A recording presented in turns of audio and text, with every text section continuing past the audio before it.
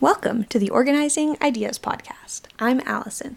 And I'm Karen, and we are two new librarians and archivists and your hosts for this podcast. Together, we're taking a closer look at the relationships between organizing information and community organizing, how libraries and archives are never neutral, and what we mean when we say that knowledge is power. We are recording on the unceded and ancestral territories of the Musqueam, Squamish, and Tsleil-Waututh peoples. For our first episode of 2020, we're really excited to share this talk that we had with Sarah DuPont and Amy Perreault, two amazing Métis librarians and information professionals. Sarah is the head of Huihui Library, and she was previously the Aboriginal Engagement Librarian at the University of British Columbia Library and the Program Manager Librarian at Indigitization. Amy is the Senior Strategist for Indigenous Initiatives at the Centre for Teaching, Learning and Technology, or CTLT for short, also at the University of British Columbia. She is also a co-developer and researcher for the educational resource What I Learned in Class Today, Aboriginal Issues in the Classroom, and she manages the development of Indigenous foundations. Together, both Sarah and Amy have been coordinators for the First Nations curriculum concentration at the School of Library, Archival, and Information Studies program at UBC. They have also co-taught a graduate course at the iSchool at UBC called Information Practice and Protocol in Support of Indigenous Initiatives, which both Alice and I had the pleasure of taking in the fall of 2018.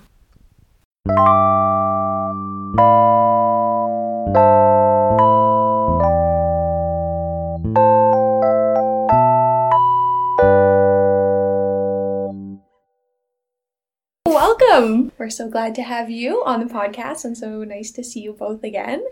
Why don't we just start with a pretty broad question. Can you tell us a bit about what each of you do at UBC? Sure. Thanks so much, Allison. I'm Sarah DuPont. I am in a relatively new position as the new head of the Huihui Library. And in that role, I get to work with a fabulous team of people. And working with them has been the primary priority for the first few months that I've been in the chair. We've been working a lot to get our collections really in good shape. And we are hiring a cataloger to help us with a backflow that we've had because the library gave us $70,000 for additional collections. Wow. So we spent that money and now we need to process the books. And so with that processing comes the enhancement, which is something special that we do at the Huihui Library. We have our own cataloging system. It is based on the Brian Deere classification system. That's for the way that the books are arranged on the shelves in an Indigenous way. And then we also describe our materials differently using subject headings, the First Nations House of Learning subject headings. So the enhancement work is done in-house at Huihui, and we're pretty well known for that work. It's pretty innovative. We're the only Aboriginal academic branch library in Canada that we know of. We're still claiming that title until we find out differently. We're also working really hard to find out how we can contribute to the Indigenous Strategic Plan and the library's new strategic framework that has a focus and a commitment to Indigenous initiatives. So finding our new vision, our new way of moving forward, while also reaching back to what we've learned from the past, really digging into our archives, learning about the original vision of the elders and talking to people about what that vision was so that we can make sure to honor that. So that's a little bit about my work at Huihui Library. Yeah, that sounds incredible. You're liking the new job? You have a big smile on your face when you talk about it. Yeah, it was a really, really fantastic way to move forward in my career. I'm really excited and honored to be in this position. I love the role. I love the team. I love what we do. And I love that we have such a broad scope. We get to work with students and faculty and staff on campus, but we also have a broader reaching community mandate. So it's an incredible job, and it's an incredible time to be an Indigenous librarian. Thanks. Great. Shall I go? Yeah. I'm Amy Perreault. Well, I'm coming to you today wearing a couple of different hats, so maybe I'll speak about my full-time gig first. I've now just been promoted to Senior Strategist for Indigenous Initiatives. Thank you, at the Centre for Teaching, Learning, Technology. I was seconded to that role about 8 years ago, actually as a result of the first Indigenous Strategic Plan in 2009, I believe. And at that time, it was determined that teaching and learning at UBC needed a little bit of an improvement to support Indigenous students. Faculty weren't necessarily being trained or having opportunities to engage in conversations where Indigenous curriculum was being brought into the classroom. And so my position was created as a result of a lot of heavy lifting that had been done even before the Indigenous Strategic Plan. So a lot of Indigenous leaders on campus, educators, staff, elders had done a lot of heavy lifting before I even got into my role. So I want to acknowledge that. And I've been there 8 years, and so what we do now, so it always looks different every day, but I think my role is, it's rolling up what is happening in classrooms at UBC, where are the conversations at, what are the needs of faculty teaching Indigenous topics, what are the needs of Indigenous communities that UBC has relationships with, so kind of playing a liaison role between those two groups. I work with fierce team of 2 other individuals at the moment, Dr. Janie Liu and Aaron Yun. And we do a variety of different things, educational, resource development workshops, professional development workshops. Something that's new and exciting is for a long time, we've done staff training and development as well, just because it didn't necessarily have a home at UBC. I think it was being done ad hoc, largely by Indigenous people, Indigenous staff on campus. So I'm excited to say that there will be a new position working with our team that's focusing on staff training, and that's going to be a split position in HR. So that's a little bit about my full-time gig. Another exciting opportunity that's come my way this past year is I've taken on Sarah's old role as the First Nations curriculum coordinator. So that makes my heart happy in so many ways, being a graduate of the iSchool and the First Nations curriculum concentration.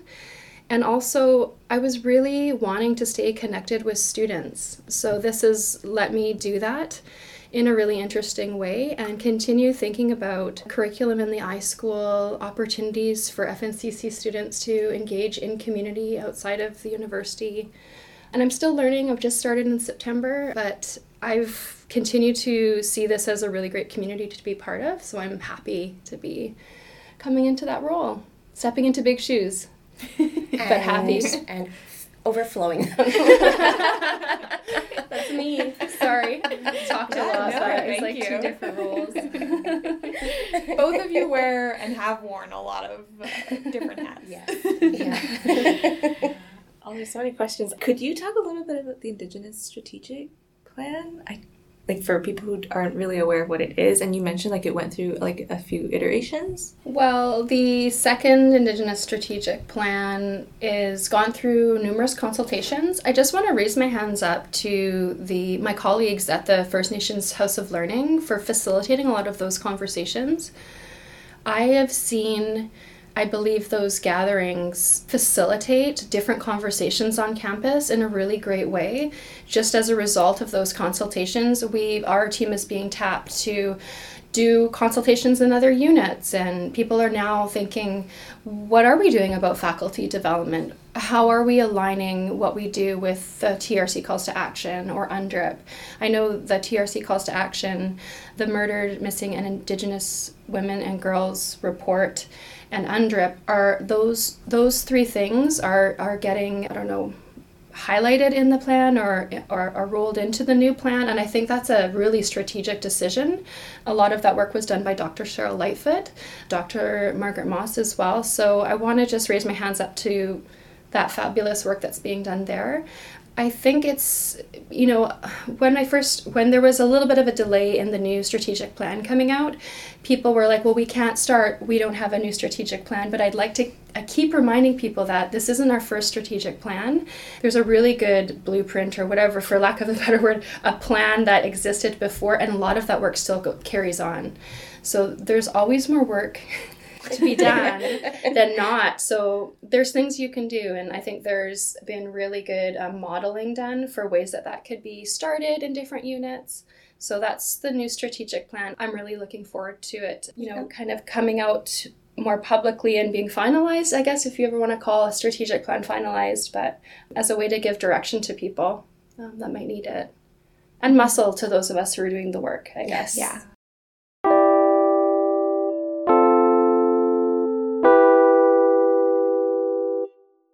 I'm curious how both of you got into librarianship, and like, how did you decide or know that you wanted to be a librarian? And also, like, what does this work kind of mean to you?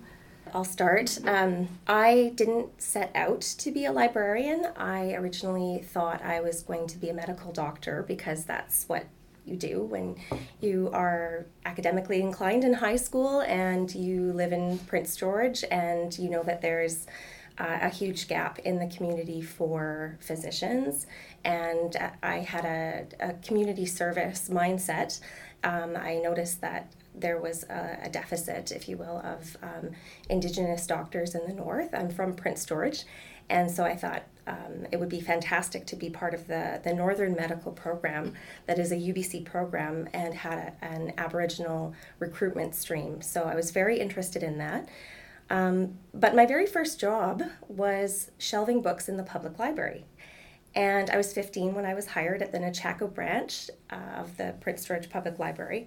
And I didn't know it then, but having gone to library school since, I know that as a bookshelver in a small branch, you have the opportunity to do a lot more than just shelving books. So I was doing reference, I was doing programming, I was doing displays and helping out with collections displays as well. So I was very, very interested in that work, but it was just a part-time job for me while I went to school.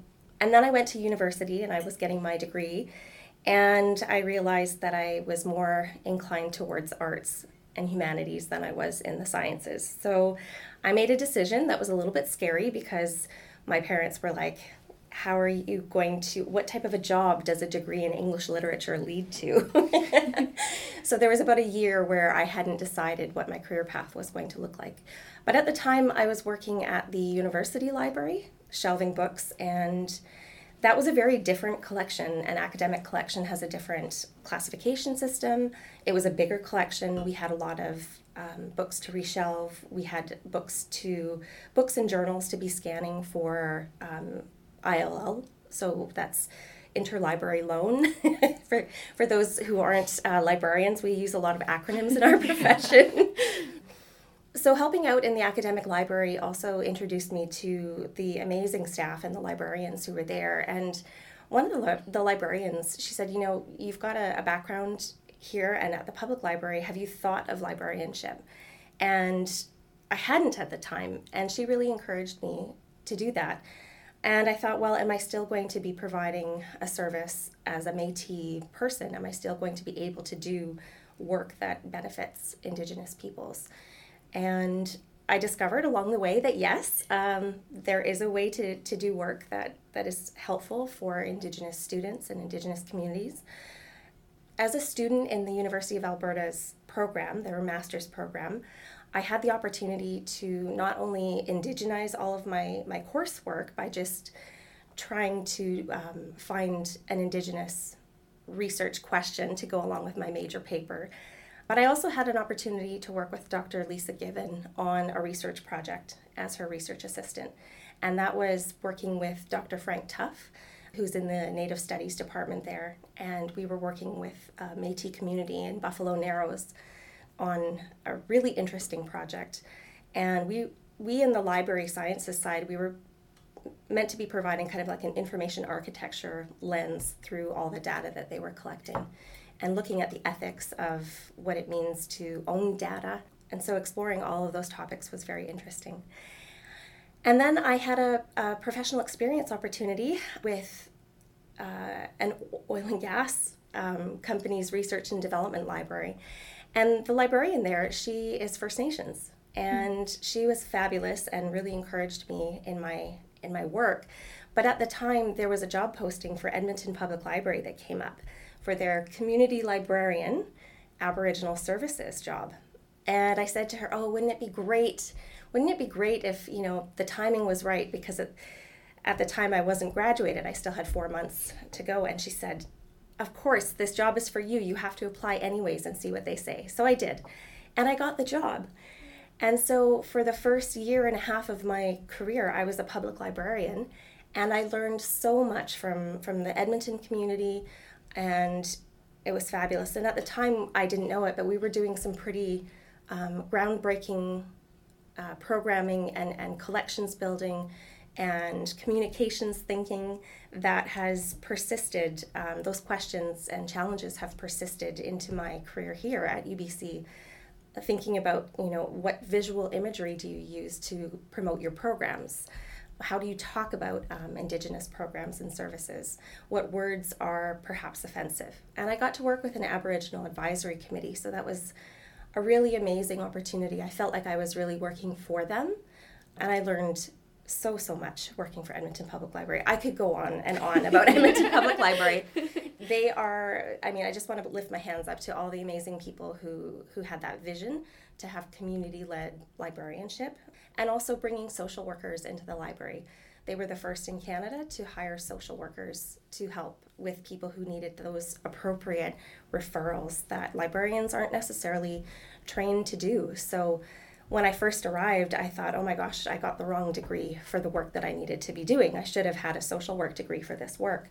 So it was really great that they decided to hire those professionals and help them to help us as librarians learn how to be better service to the homeless community or people experiencing homelessness and who have formed a community. And a lot of those people at the time in Edmonton were Indigenous, and so there was a lot of crossover with my work. So I learned so much from the patrons and the people who came in and shared their stories, and found the library a place of information and a place of compassion.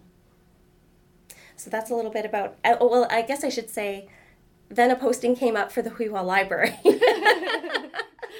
It was a 1-year term, and they were asking for 5 to 8 years of experience. But I thought, I'll just put my resume in and see what they say. And the rest is history. Sarah had red hair when I first met her, when she first started. I did. I had red hair. I remember when you first started, yes. And we had a meeting, and then I think was like, we're going to be friends. We're going to be friends. I was so excited to meet Amy.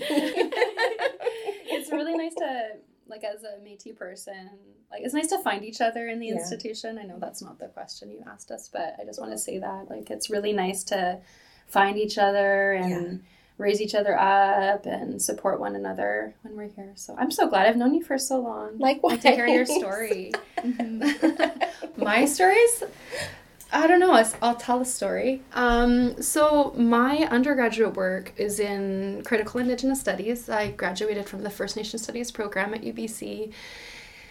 And I was just happy to graduate from university. I was the first in my family to do so. And so I thought, this is it. I'm done. That was so rewarding, but had its challenges as well. So I thought, that's it, I'm done.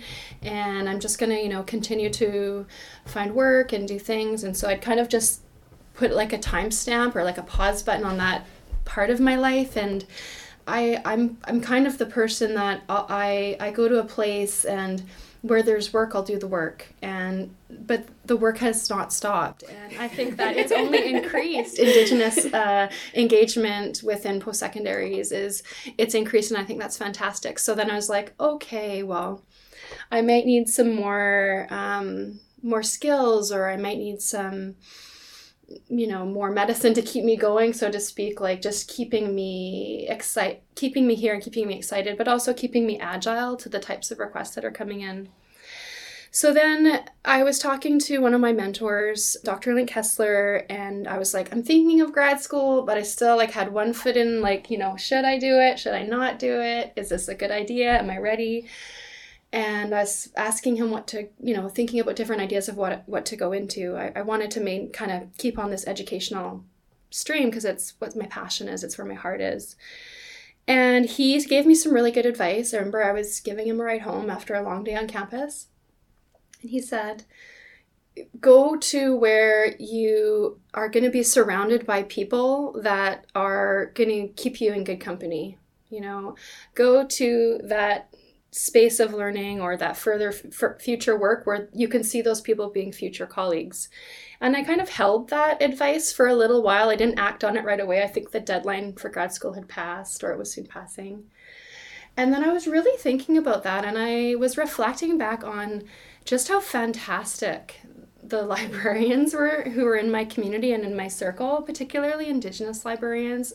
Really, really blessed here at UBC, you know, like Sarah and Kim Lawson and Dr. Lisa Nathan, and it's a really rich circle that I have been privileged to be part of. And so I really remembered Link's advice, and then I was like, I'm being called to this community. There's work to do, and there's a place for me in it. So I think that's what brought me to the iSchool at UBC and in the FNCC.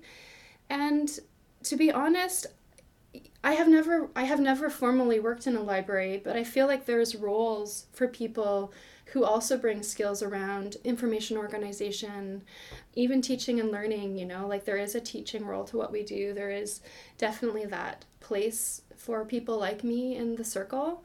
So I think that's what sparked me. And the more and more I'm part of it, the more I'm learning about the nuances of that and how that's the right fit for me. And yeah, so I'm very honored to still be in that like awesome circle of people here at UBC.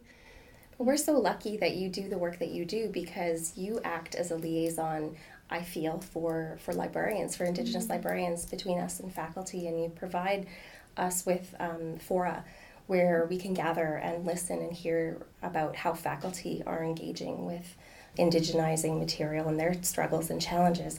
And it gives us a way as librarians into their struggles and a way to insert possible resources for support as well. So it's so important that you do the work that you do, and I've learned so much from you over the years.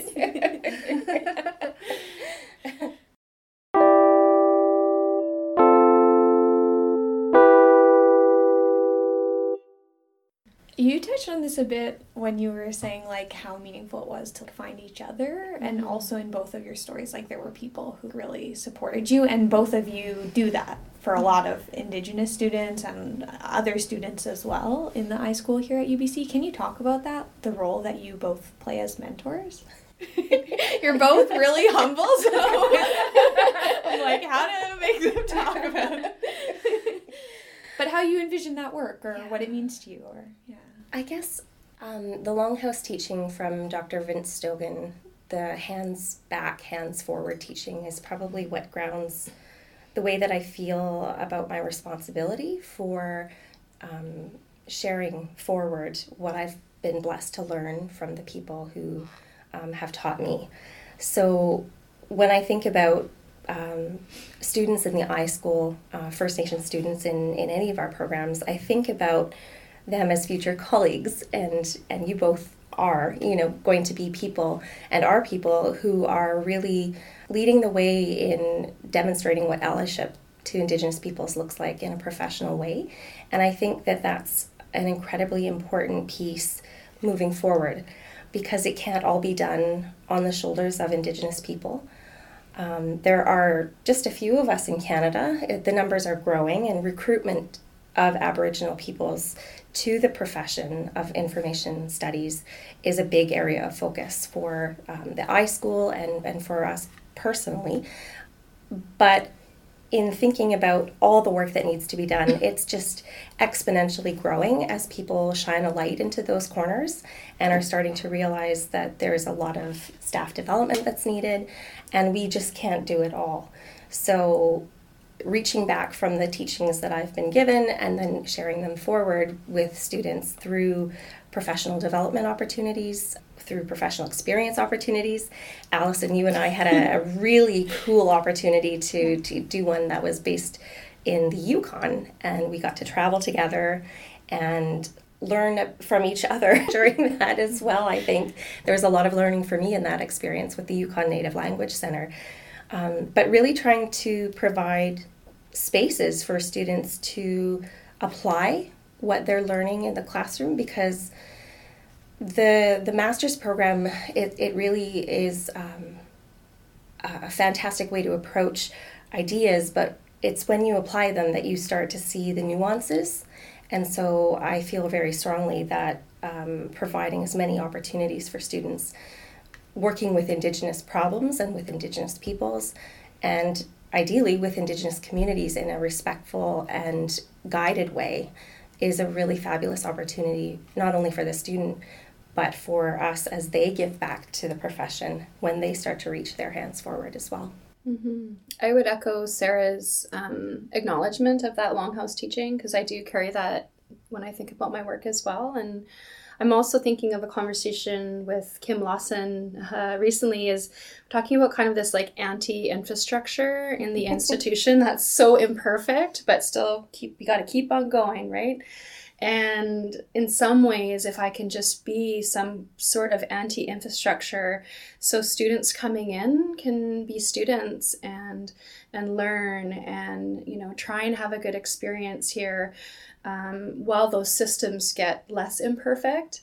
I feel like that's a role that I continue to play. I don't know if I would call myself a mentor. That's a pretty big title, but maybe just like, you know, a part of an anti-infrastructure on our campus that looks after Indigenous students, but also allied students who are negotiating these imperfect systems and, you know, like just continuing to brew pots of coffee or tea when necessary, providing chocolate as sustenance for critical questions, taking walks, creating space. Those are things that I think I will continue to step up and do, because I've been so lucky. Like I said, the reason I got into doing this work is because someone provided that infrastructure for me.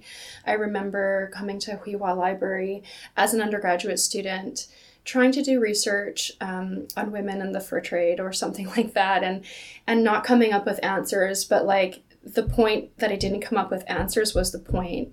And, you know, like that was met with just like a warm support and a prompt to keep going, explore further. It doesn't exist yet, but why? Here's some things you can do to like spark that fire, keep going. You know, I think that that's so important, and I hope to keep playing that role as the FNCC coordinator and repair systems or just create new systems that need to be different for the students that are here and the type of work that we need to do. That's what I'm hoping to do. That is. We'll keep going. Keep going. We will keep going. Yes. Forging new paths. It was a big part of, I think, the work that both of us do. And it can be tough sometimes, though. It can be really tough, you know, when you're trying to mentor other people, but also finding it difficult yourself in the profession and navigating the structures that we don't necessarily feel are the best fit for our work. It can be challenging. So yeah, it's a lot to balance at times. That's why elders are so important. You know, I honestly like reach out to my elders when my heart is heavy, when I leave campus, when those systems are still imperfect and they're weighing heavy on my shoulders. I turn to my elders and I get a lot of strength from just like they've been here for a while and seen some stuff and can provide a little bit of a different context to what I think I'm bumping up against and seeing nothing, just seeing a wall.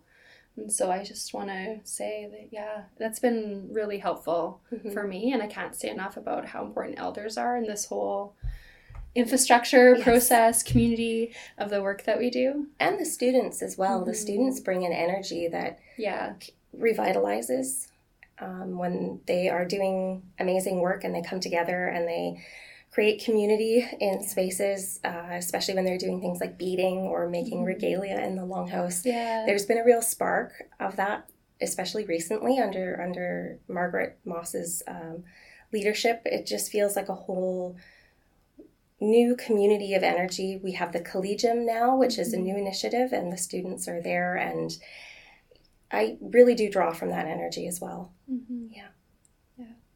And you all were fantastic when you were students. I don't know if I'm allowed to say that. Well, you guys put a lot of structure in place, I think, to help grow that community. Like, that was my experience of the FNCC space, like the teas that you still hold, and and the events and things like that to like help us grow that, because it's hard when you're, you know, new to a space and you don't know anybody and you're overwhelmed and have too much homework. Before Karen has one more paper due. Okay. But yeah, I mean, you two really created that space, so thank you.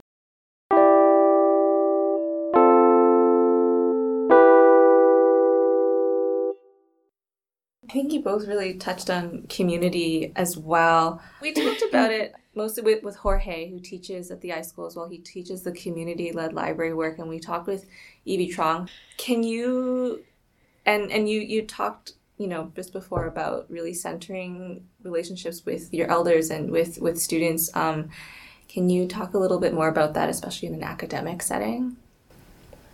Sarah, I know we've spoken in the past about like the differences between community-led work when you were at Edmonton in a public library compared to in a university, and we've mostly talked about it with public focus. So I'm curious, I don't know, what's it like here for you to do that work? How's it different? Or Jorge has also mentioned like how it's different for everyone too, and so it's really interesting to hear how it is for other people. Yeah. In an academic library like UBC Library, it really does depend a lot on both the mandate of the library, the scope of what your community is currently defined as, and sometimes it feels like a moving target with different changes in leadership and different priorities. And it also depends heavily on the commitment of the leaders and the leadership. So the community work that I do here at UBC, it definitely feels very different. We are engaging with First Nations through their governance structures and Aboriginal organizations, primarily through a grant program that we've been administering since 2013, and that's the Indigitization program. And Allison, you worked with me on that program for a while. You were fabulous. So that work has a lot of faces, but I think the one that I want to focus on is kind of related back to that hands back, hands forward teaching from Elder Vince Stogan. And it's about sharing the knowledge and the resources that we have here at the university with community, and how that can help create a level of capacity for information practices that are best suited to a First Nations community and is not dictated by the profession. I think that's really important. So there's a lot of teachings in our profession about this is how you should do it, these are the best practices, and it's very structured and regimented because that's what librarians and archivists typically like to do, although I think we're kind of moving into a more social justice focused teaching model in certain areas, but there's still a lot of work to do to kind of figure out how to destructure our work and respond to actual needs in communities, and especially when they don't match with what we're hearing in school and in the profession. So the Indigitization program has been a bit of a leader in that regard, really trying to promote the value that Indigenous peoples bring to the profession with their different ways of talking about and organizing knowledge, how they care for their knowledge in different ways, and each community takes different approaches. But also each nation is at a different stage in recovering from a lot of the colonial harms that have been done through generations, through 200 years of assaults to culture. And recovering from that is a lot of work, and it's not appropriate for universities to expect every community to be at the same level as each other, but also in a way that they can engage with the university in a way that we might want them to. So I find phone calls are still really, really effective in communicating and building that relationship from a distance. It's really hard to do this work from a distance, but as the University of British Columbia, and with the funding from the Irving K. Barber Learning Center, our mandate really is, at least for Indigitization, focused on British Columbia. But we've been fortunate to be able to spread the model of our work both nationally and internationally. And so people are really picking up on how we teach practices around media management, digitization. I've been fortunate to work with an amazing steering committee of people: Jerry Lawson, Dr. Lisa Nathan, Alyssa Cherry, Ann Stevenson, although she's retired now, Michael Wynn from Washington State University, and the Mukurtu project. He's with us for a time being, which is really fabulous. And Gordon Yusko, who's also not with us anymore. But working together as a team, we really grew in digitization from a grassroots model into something that I think has a lot to offer communities. But we are now at the point where we can't actually respond to the demand. Mm-hmm. People are really hungry to learn how to do this work. And so I would just encourage all librarians, archivists, records managers to think about their practices and how they can offer service in a respectful way to people who are ready to have that conversation. I don't know, Amy, what do you think about working with community? Your work's different than mine. It's central to what we do.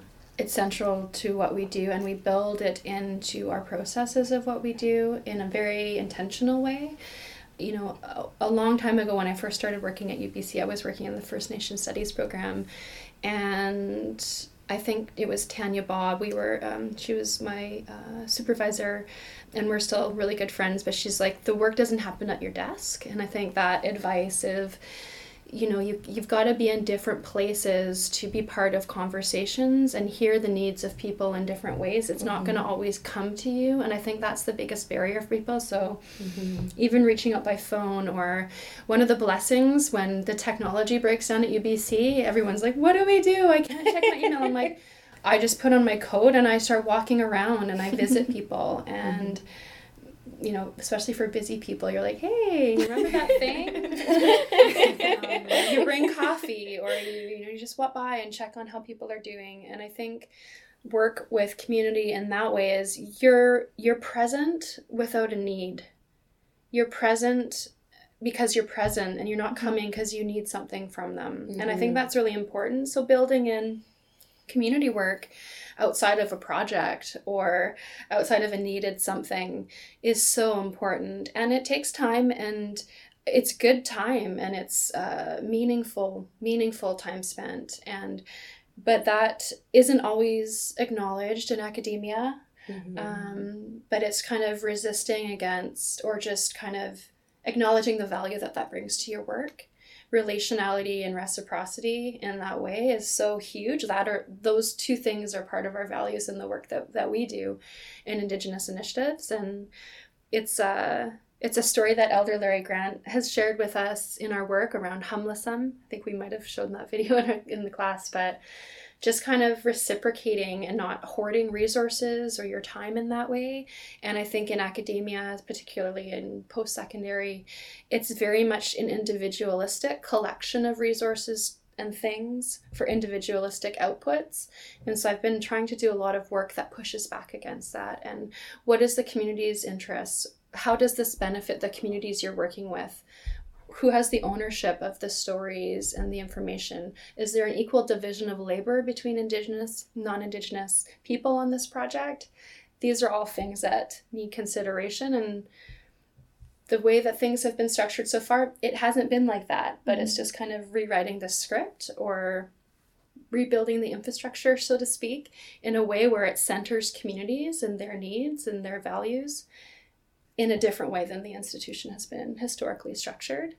So for me, that's the ongoing work of continuing to ask those questions and continuing to be present when invited, and stepping back when needed, kind of being attuned to that.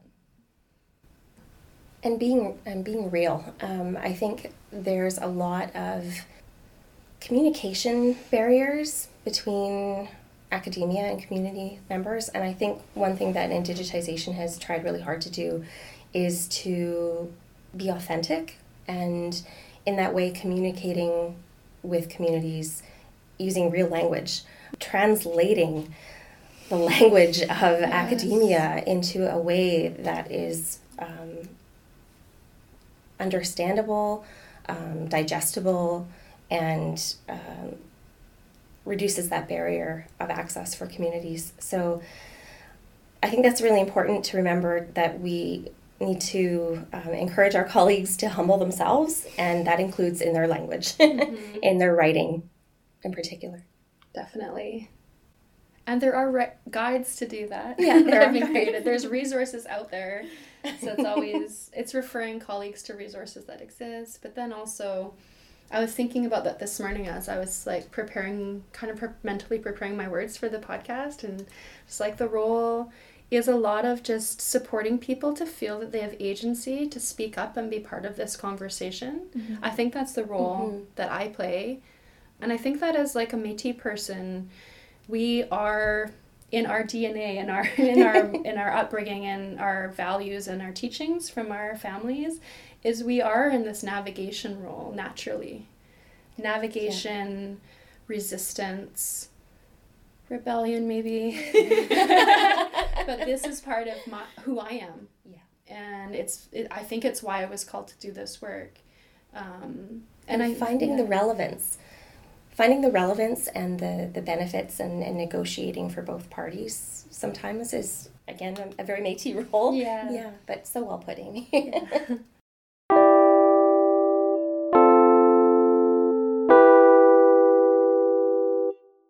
We want to be mindful of your time, and we haven't yet talked about the class that we took with you, which was fantastic. But we can link people to some of the resources from the class and some of the stuff that you've put together at WIWA and through CTLT and so forth, so that people who are interested can learn more. But is there anything else we haven't touched on that you want to speak to before we wrap up? There's so much. There's so much that we could talk about. We can do a part 2 one. Yeah.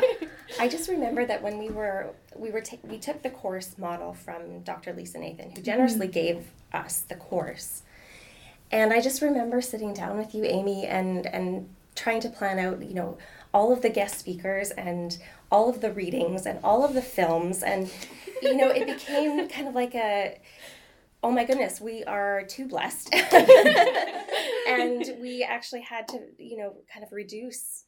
And it was hard to fit it all in. And it felt like every week could have been its own course because they were all different themes. But I think what I remember students really gravitating towards was the foundation building around understanding legal structures that Indigenous people in Canada are subject to still and have to work within. And I think the Indigenous Foundation's website and the resources that you've put together, Amy, with all of the people who contributed, that's been such a key resource for so many people, but also for our class in trying to navigate, why are things the way they are. And I think that's important to understand, and going further without having a basis of that knowledge is going to be difficult if people really want to understand and find out how they are going to proceed on their journeys of reconciliation. I think that's a key first step in understanding. Mm-hmm.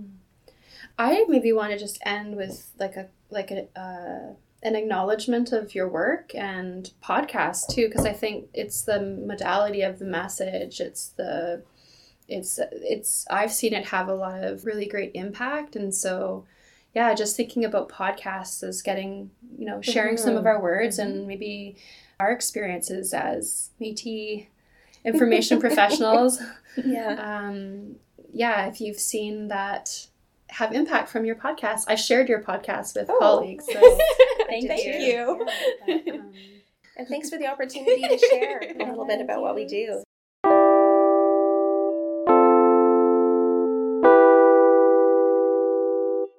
If people want to learn more about you otherwise, where would you point people who want to learn more? For me and the Huihua Library, Huihua Library is on Facebook and Twitter, as well as the Indigitization Program. We do a lot of work through the Twitter channel that we have. Actually, Allison really got us going on Twitter.